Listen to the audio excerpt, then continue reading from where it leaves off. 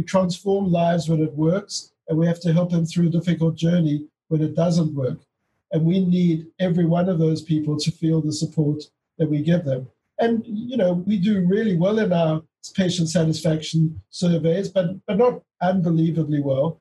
And I'm much more anxious about it now, given our size and our geographic diversity, than I was when our staff meeting was 15 people in the entire practice. Welcome to Inside Reproductive Health, the shop talk of the fertility field.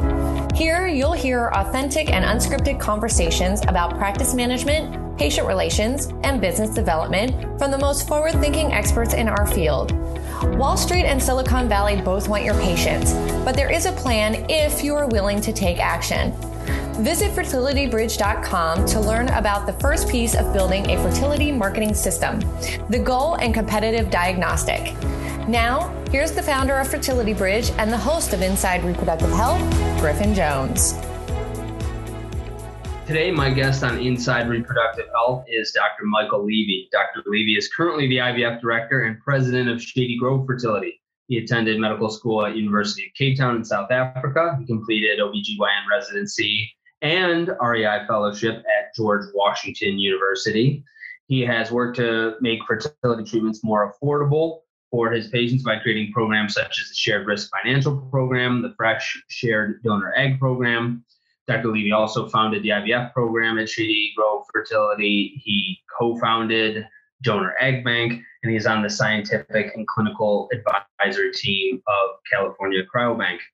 Dr. Levy, Michael, welcome to Inside Reproductive Health. Thank you. I'm pleased to be doing this.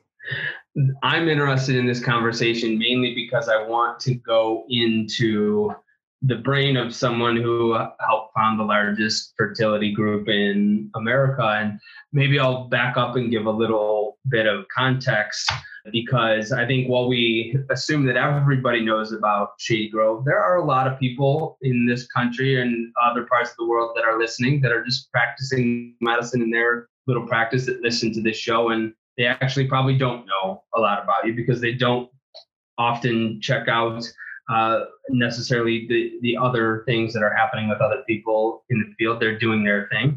You're a group that started in Maryland, in the DC area. You now have close to 1,000 employees. Is that right? Correct, yeah. And how many REIs now? I started losing count, but I think 58. 58, which is just an extraordinary number considering that a group that had 9 or 10 would be, most folks would consider a big group. And I'm very interested in how that starts. So you're you helped to found this practice. A lot of people will start their own practice and have 10 people work for them, and that's a good life and a good career for them. You've got a 58 physician group with almost 1,000 employees now, 950 when we spoke to Marion Kreiner earlier in the show. Did you set out to do that? Absolutely not. So my goal career-wise was to, first of all, I had a mandate from my wife that I was staying in DC, so I wasn't able to look further afield. There were no jobs available in DC. I wanted to join Frank Chang, who ultimately became one of the partners in our practice. But my goal when I set up this practice was if we had 3 or 4 physicians and did 300 or 400 cycles, I would have signed on the dotted line right then. So there was no grand roadmap or ambition created at all. Well, it wasn't an accident either, because if it were an accident, everybody would have done it. How did it happen? So every quarter, I speak to our new hire orientation.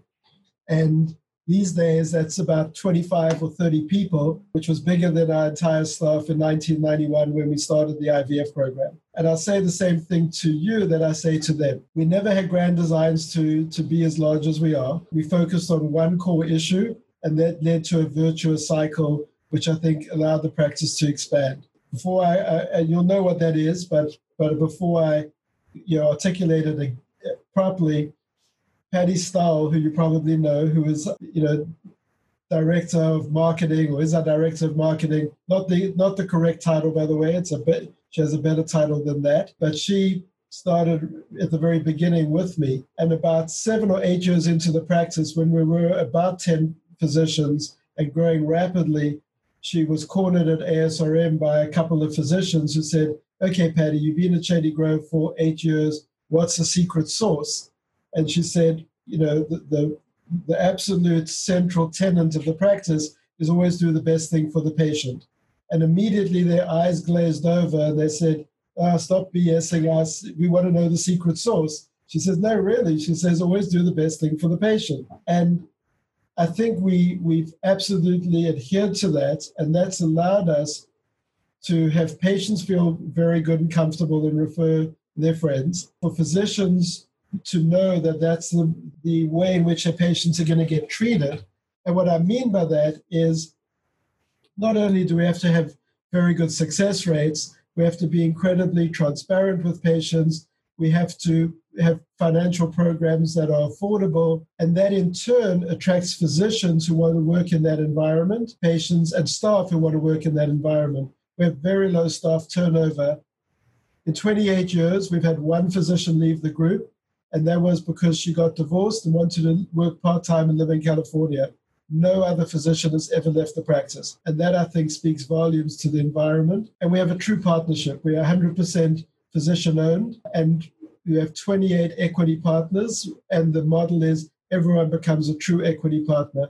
So everyone has skin in the game and feels engaged from day one. I don't even know how to break this out from here with 28 equity partners. Maybe I'll come back to that because I'm really interested on how you manage a direction with 28 equity partners. But let's talk a little bit about doing the right thing for the patient. And I can see the physician's eyes glazing over when Patty gives them that answer. They're like, all right, and tell us what they're looking for. One or two tactics, right? They're looking for something that's a specific process that they used or some very specific thing as opposed to seeing it as an attitude. And I wonder if that just speaks to, well, there are hundreds of tactics, right? There could be thousands. There are hundreds of different or dozens of processes.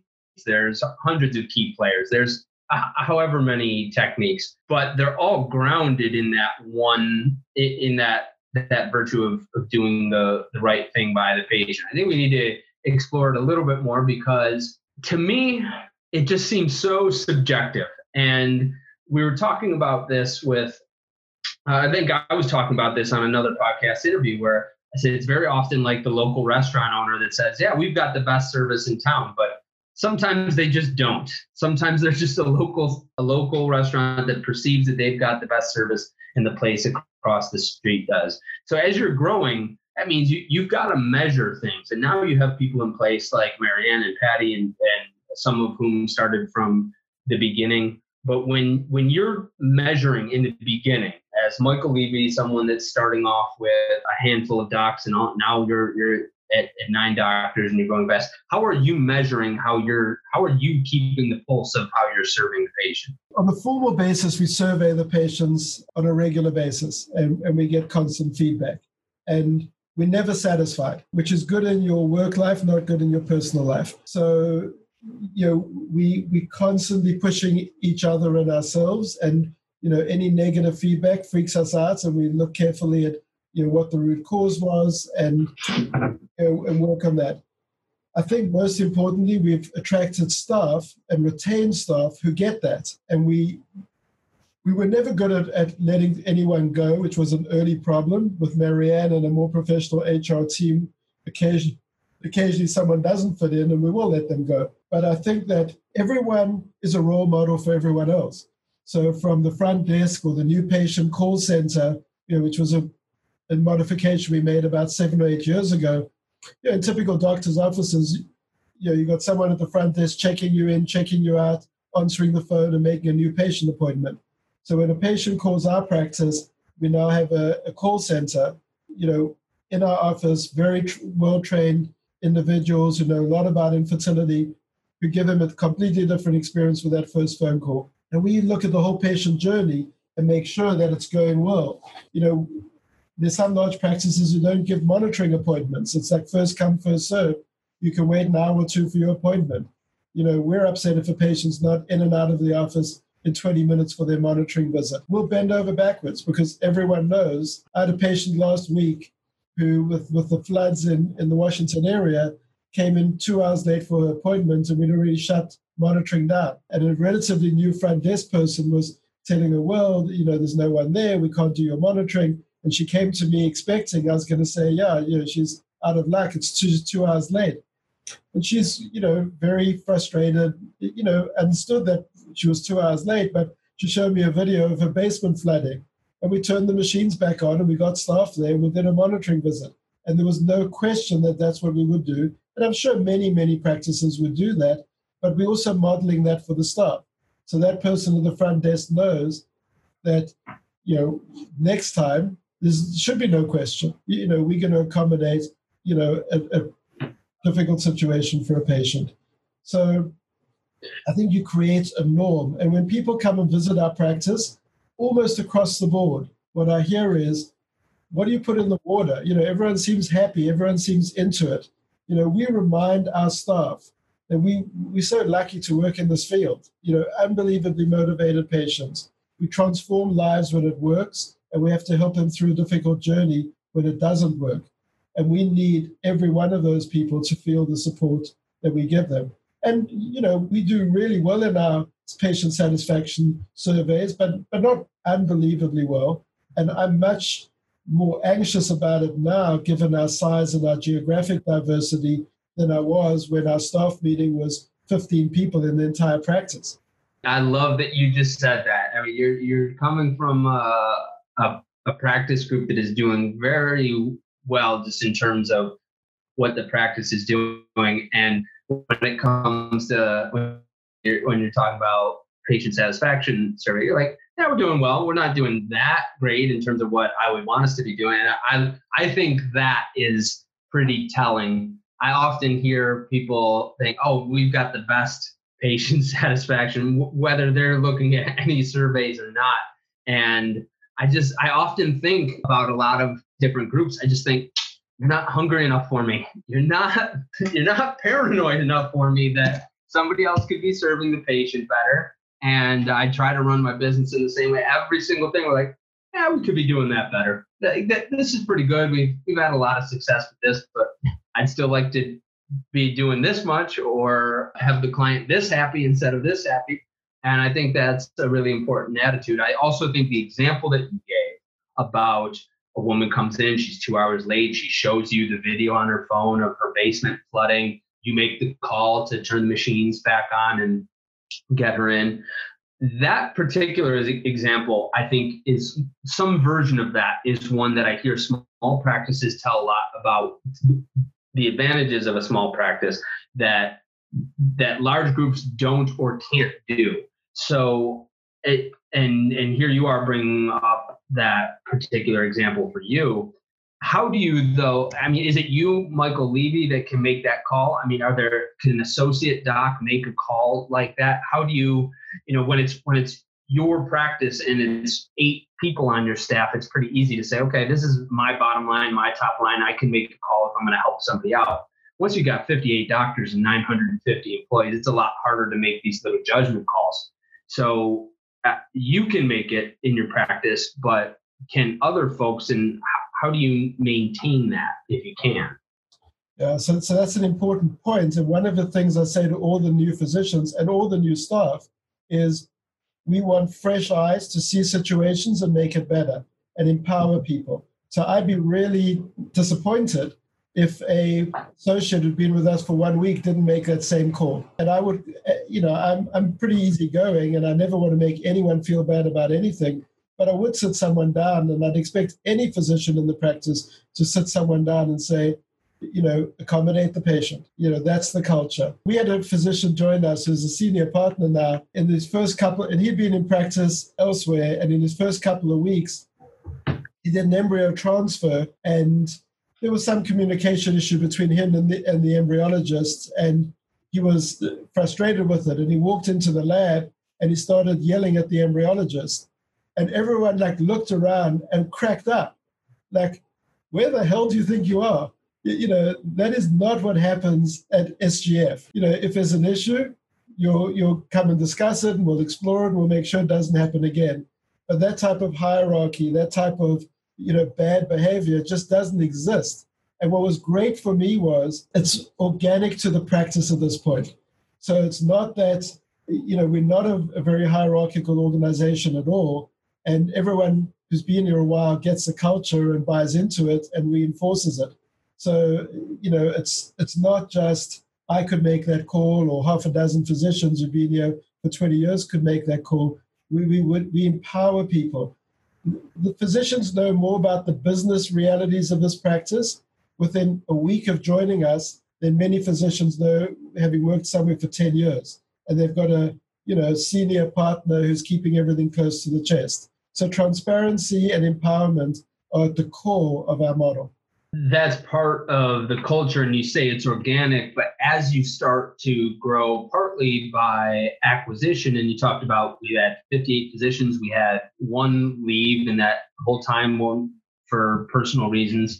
I imagine that doesn't mean doctors of practices that you've acquired, but as you start to acquire practices in other areas, how do you make sure that it fits with that organic culture? Because you've grown it from the beginning. You're in the offices in the DC area, you and the founding members. Now, once you start to get to other states, you're further away from that base, and you might be buying practices of people that have no problem dog cussing their embryologist in front of the rest of the staff. How do you part ways with them if that's the case, or get them on board? How do you decide what's the route there? So I think it first goes along with who do you partner with. So many of the physicians who have joined us or we've hired, we just know they're a good fit and that they're going to, they've got the right combination of clinical skills, personal commitment, entrepreneurial instincts, and we want them on the bus. And when we're looking at a practice to acquire, that is probably the most important issue. Will these doctors fit in with the culture? It could be a great business opportunity on paper, but if on a personal level you've got a very egotistical physician who is never going to let go, it's a non-starter for them and for us because, but at the same time we don't straitjacket, and the personality of our Tampa office and our Richmond office in Philadelphia will be, different to Rockville.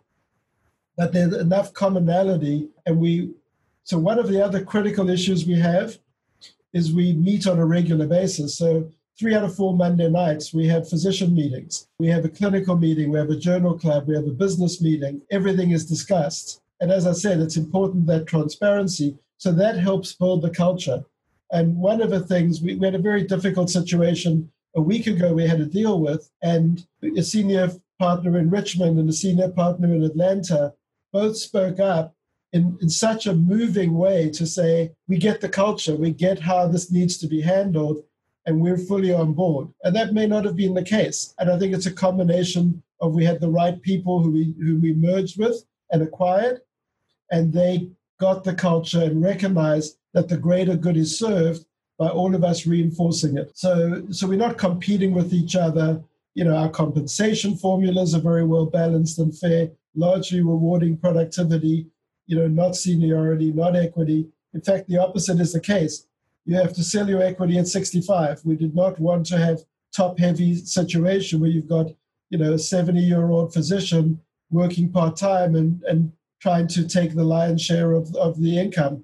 You're phasing out at 65. Of all the 20 equity holding physicians, do they all come to those meetings? So they all go to the business meeting via video conference or whatever means?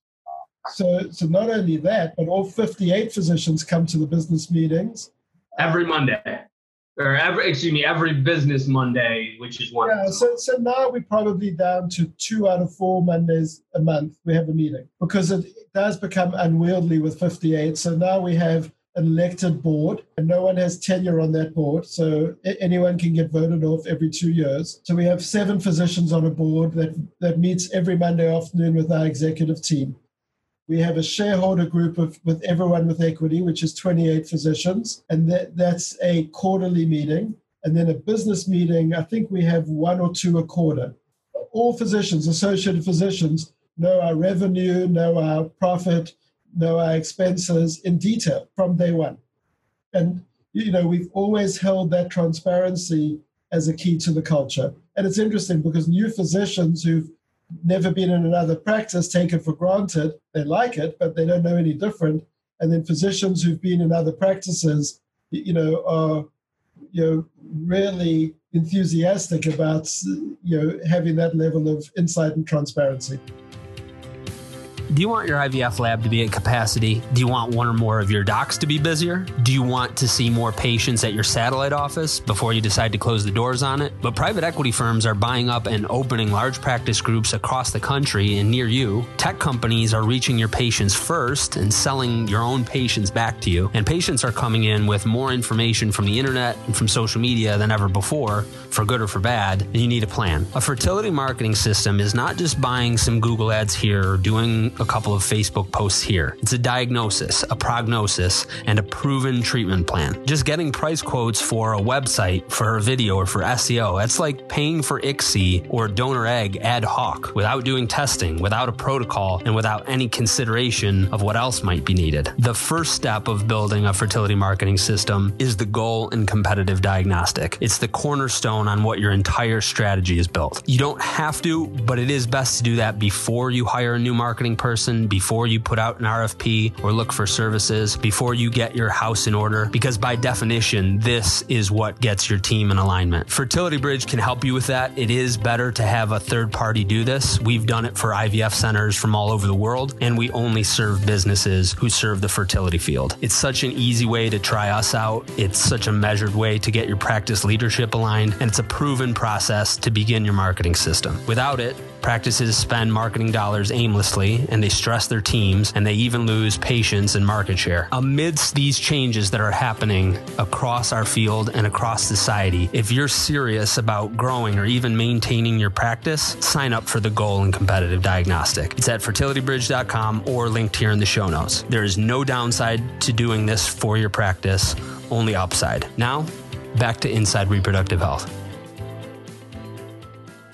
We had Lou Weckstein, Dr. Lou Weckstein from RSC of Bay on the show as well, and he talked about how his partners and the physicians at his group meet, and they meet each Mondays, and one Monday a month they talk about business with 58 physicians. That's a lot harder, so I see the importance of having a group, but I can't stress the importance of reserving time for all of the partner docs to talk about business, not just, let's pick a time here and we'll get to it, but then so-and-so is on vacation, something happens with so-and-so, and then someone else is covering their patients, and those meetings that are supposed to happen every 2 weeks happen every 6 weeks or every 2.5 months, and so on.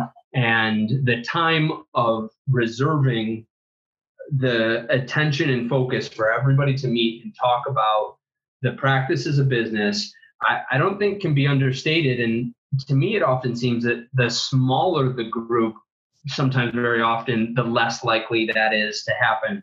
One of the things that we do as a company when we start working with someone is we need to make sure that they have the time, focus, and attention to be a part of whatever engagement that we go through with them, which is why we start off at a very small little level. And when people sort of can't get into that little level, they want to jump forward and say, well, can't you just put together some service package for us? And I say, I am not going to put together anything that is destined for failure. And if there isn't the ability of the leadership to say, okay, this is important, then there isn't the ability of the subordinates underneath them to say, this is what we need to be working on, because we know it's important, because the leadership is meeting on it frequently.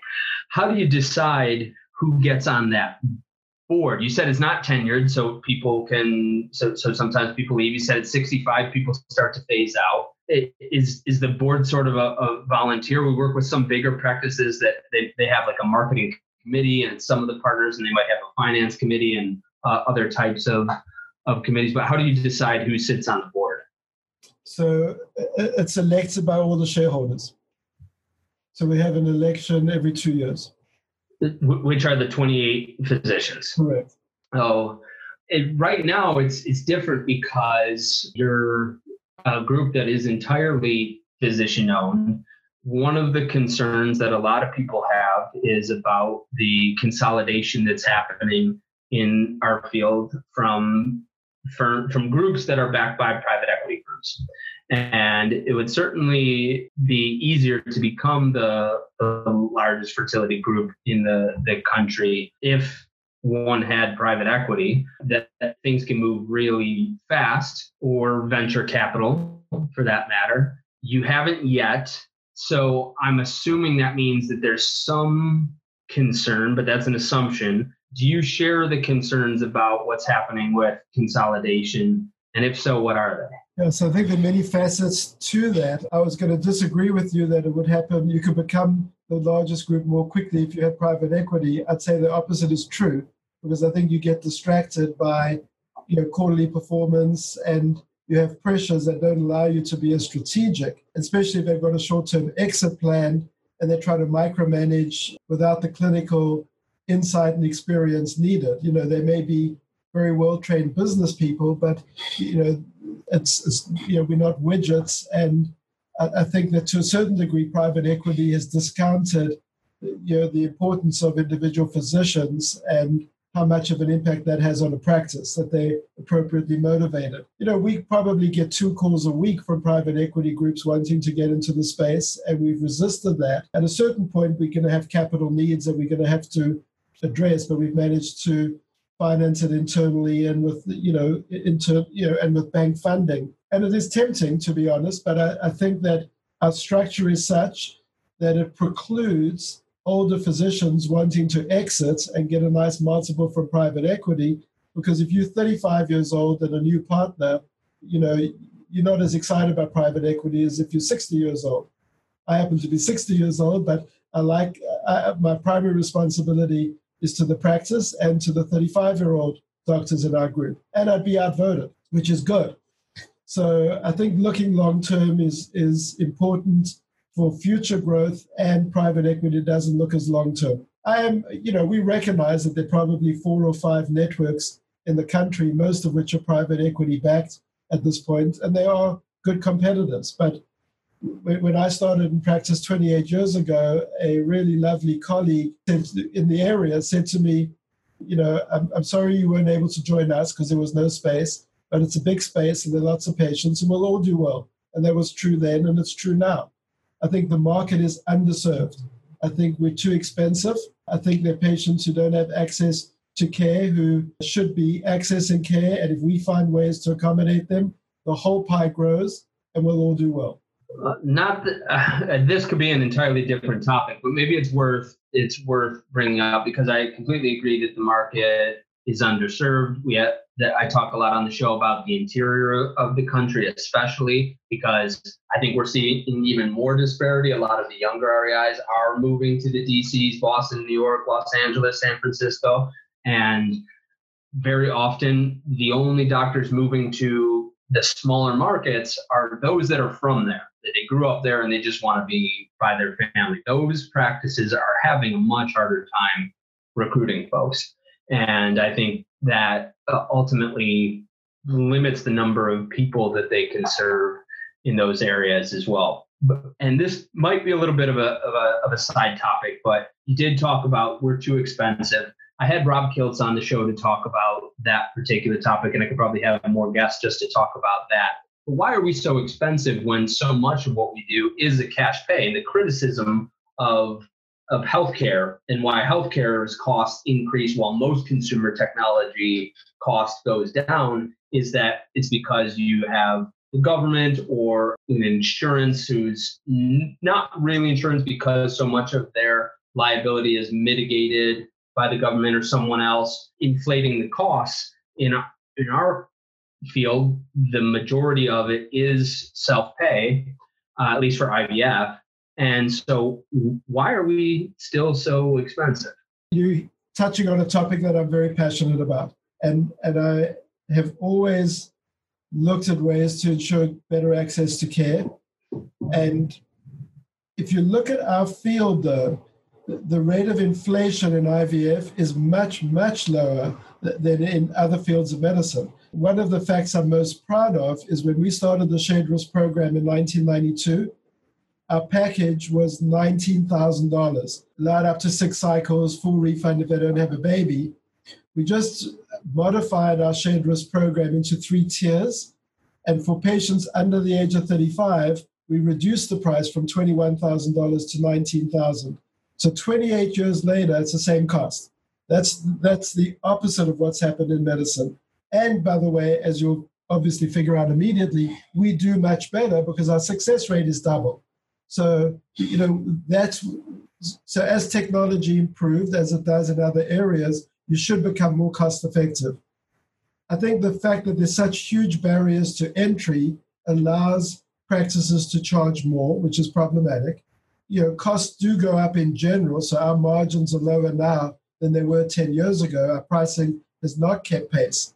I'm also very frustrated at the cost of medication. I think this is a problem across the board in medicine, but the cost of gonadotropins have more than doubled in the last 20 years, and certainly the cost of an IVF cycle has not come close to that. So whereas early on it was about 20% of the cost of an IVF cycle, now it can be 50% of the cost of an IVF cycle, especially when the prices are going to bash pharma a little bit here with this opportunity, but especially when you look in Europe, where the cost of gonadotropin is a fraction of what our patients pay here, that's very problematic. So I think our whole healthcare system is messed up.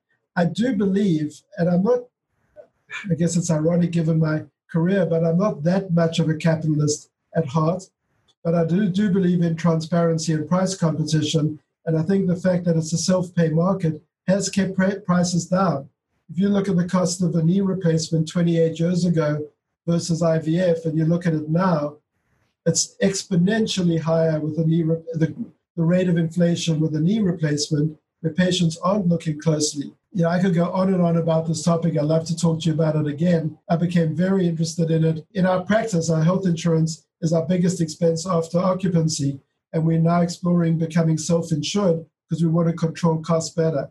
And I think medicine has failed dismally at controlling costs. And I do think if you look at the rate of inflation in infertility, it's much, much lower than medicine as a whole. I think that we definitely could have you back on about that, but it does explain why you got into some of these other ventures. And I want to talk about how one gets into those, because I think a lot of, especially principals of fertility groups, have the opportunity to maybe be a co-founder of a new software, a new EMR, or a new maybe a new workflow software, or have the opportunity to get involved in physician-owned pharmacies or a number of different side ventures, sit on an advisory board for some large tech startup or existing pharma company.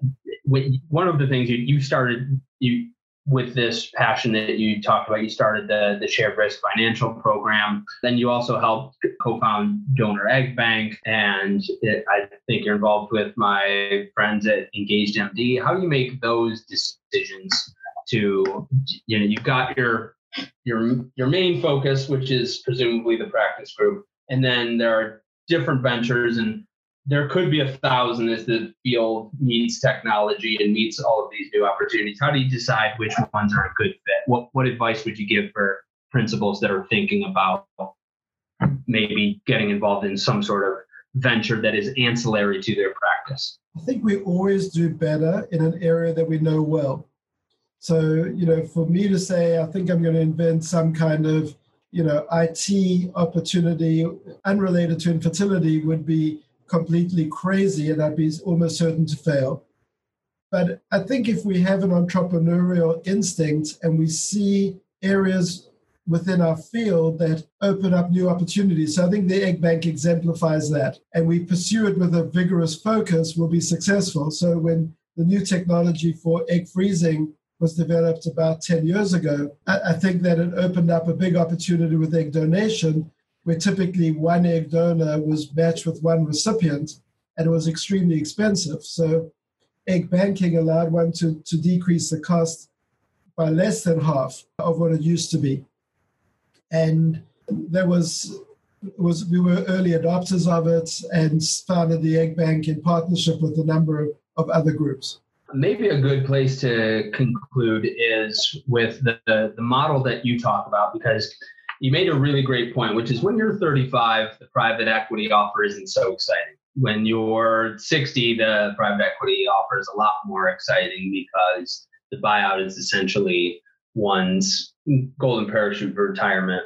And I have made this argument on the show very often that I think no small part of the reason why a lot of retiring physicians or doctors that are within 5 years of retirement are taking this exit because they don't have another exit, because they don't have a doctor that wants to take over their practice, or if they do, there's trapped equity that the incoming doctor can't afford what the practice is worth.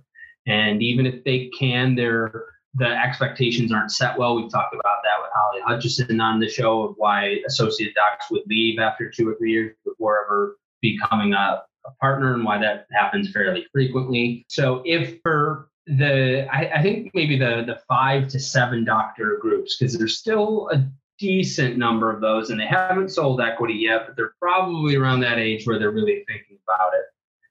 Does the Shady Grove model work for someone that size, where you're getting people in, they're meant to be on a partnership track, and then the older docs are meant to phase out? Or is it too late if the doctors are at a certain age or at a certain career point? Yeah, so we refer to our constitution as a critical component of our practice, and that's all embedded in our constitution, and I don't think it's too late for any practice. I think that you're absolutely correct that if the only avenue for exits in a significant way is private equity, and you don't have younger physicians who are going to purchase your equity in the practice, you're in trouble. So we have a very clearly defined internal multiple and exit. We've had 3 physicians or more probably at this point. So when I started the IVF program, I joined Art Sagarskin, and Bob Stillman, who'd been our fellowship director at GW, joined us 5 years later. Both Art and Bob have now sold their equity in the practice. And that was very orderly. The younger physicians bought the equity. And it's a win-win. They got a good, valuation, and the younger physicians, got a good deal being able to acquire that equity. So I think ensuring that is in place at the earliest stage is a good idea. Can doctors do that like an owner-financed home? I buy the home from the older couple who's going into the nursing home. We don't get the banks involved. We draft a contract that maybe I put down a down payment, and I owe them directly as though I am paying them the mortgage and not the bank. Can it happen that way, or do younger physicians typically have to get a loan in order to be able to buy that equity? So the way we structured it when physicians buy into the practice is we do the practice guarantees a bank loan for them. So, and it's a significant amount, but the return on that, and they own that equity day one, and the return of the profit pool that is returned according to equity pays that off for them right away. So we ensure that they will do better from day one as an equity partner. They'll also purchase them. And it's, everyone can get about the same amount of equity in the practice, but someone who's got less productivity would not be able to afford to buy the maximal amount of equity that they could, because it would be too expensive. But I think it could be financed internally by the practice. I don't think that you have to involve a bank to do it effectively. But I really do think that when we're interviewing, it's interesting, I think the incorrect stereotype applied to millennial physicians who are graduating fellowship is they want to check in and out, they want to get a nice salary, they're not interested in the business side, and they're not that focused on the long-term partnership track. Now, I think many of those probably exist, and those aren't the ones we'll attract. Most of the physicians who come to us from word of mouth know that they're going to have the opportunity to be true partners. It is important to them. They have to be productive and fit in with the culture in order to achieve that opportunity. But I think we have, in an era in which there are fewer fellows graduating than there are positions, so most fellows get multiple offers. we have almost our pick of the fellowship graduates who are not going into research, who want to be in clinical practice because of that model. I think that point of there are still so many entrepreneurial REIs coming out of fellowship, so many of some of the millennial REIs that I know, some of whom are still in fellowship, are among the most entrepreneurial that I know with their involvement in Silicon Valley, with they're following the funds on Wall Street. They are really dialed in. I think from a recruitment standpoint, why it sometimes appears that way is because these millennial physicians are going to Shady Grove. They're oftentimes not going other places because you have a structure for them. A lot of times there isn't a structure in place, and the ambiguity that sufficed 25 years ago doesn't suffice anymore. They need to go to a place that has a human resources department that's active on social media, that isn't using paper charts, that is forward thinking. Because I think I make the analogy very often that it's like buying the old house, but the work needed on the house is so much more than just the buy-in. And especially if there's going to be someone in place that's fighting you on the changes that you need to make before they retire, if they ever retire. And I think that you all have that structure in place, it seems. So, Dr. Levy, I'll give you the final thought. What would you want to conclude on? I like that you countered my point that it would be easier to use private equity to build the largest practice group in the country. You countered it because you've actually done it, so there is evidence that it's true. You said that you didn't set out to do that, but for someone who wants to grow or sustain their practice, or your general view of the field, how would you want to? One area that you had a question on, which we didn't touch on, which I'll finish with, is I think one of the other really key decisions we made early on is that physicians need to be fully engaged, but they should not be the business leader of the practice. So we have a really superb executive team led by Mark Siegel as our CEO. And I think Mark had the vision and ambition to grow as big as we did. And we went along with him and supported it. So we have the right balance between not trying to micromanage. I do see physicians fall into the trap of we know a lot about a little, so we assume we can know a lot about everything. And, that's risky. So we have, as you said, great HR, great marketing, administration, accounting, and we don't micromanage that group at all. The board meets every week with that team, so we know what's going on, and we involve in important decisions, but finding that right balance is critical for the right foundation for the practice. I spend 80% of my time practicing clinical medicine. I still enjoy it the most, which is why I keep doing what I'm doing.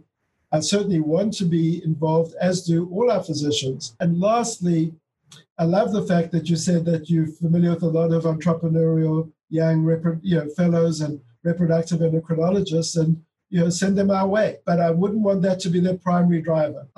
The right physician in our practice is going to do what's right for the patient every time. My favorite patients are those with sexual dysfunction, where I send them home with a 10-cent 5cc syringe and tell them to inseminate themselves at home, and they don't need us for anything. And we make, because we're doing right by them, it's the most cost-effective treatment. And, if everyone knows that that's what we're going to do, the practice is stronger for it, because they're going to send their friends, our staff's going to know that's what's required, and they're going to act like that in every situation. And of course, I love the patient where it's a complicated situation and we need to use all the bells and whistles of the top technology to get a good result. But we've got to tailor it to the patient. So do right by the patient, but be entrepreneurial, and success will follow. Dr. Michael Levy, thank you very much for coming on Inside Reproductive Health. Very welcome, and I enjoyed it. You've been listening to the Inside Reproductive Health podcast with Griffin Jones. If you're ready to take action to make sure that your practice thrives beyond the revolutionary changes that are happening in our field and in society, visit fertilitybridge.com to begin the first piece of the fertility marketing system, the goal and competitive diagnostic. Thank you for listening to Inside Reproductive Health.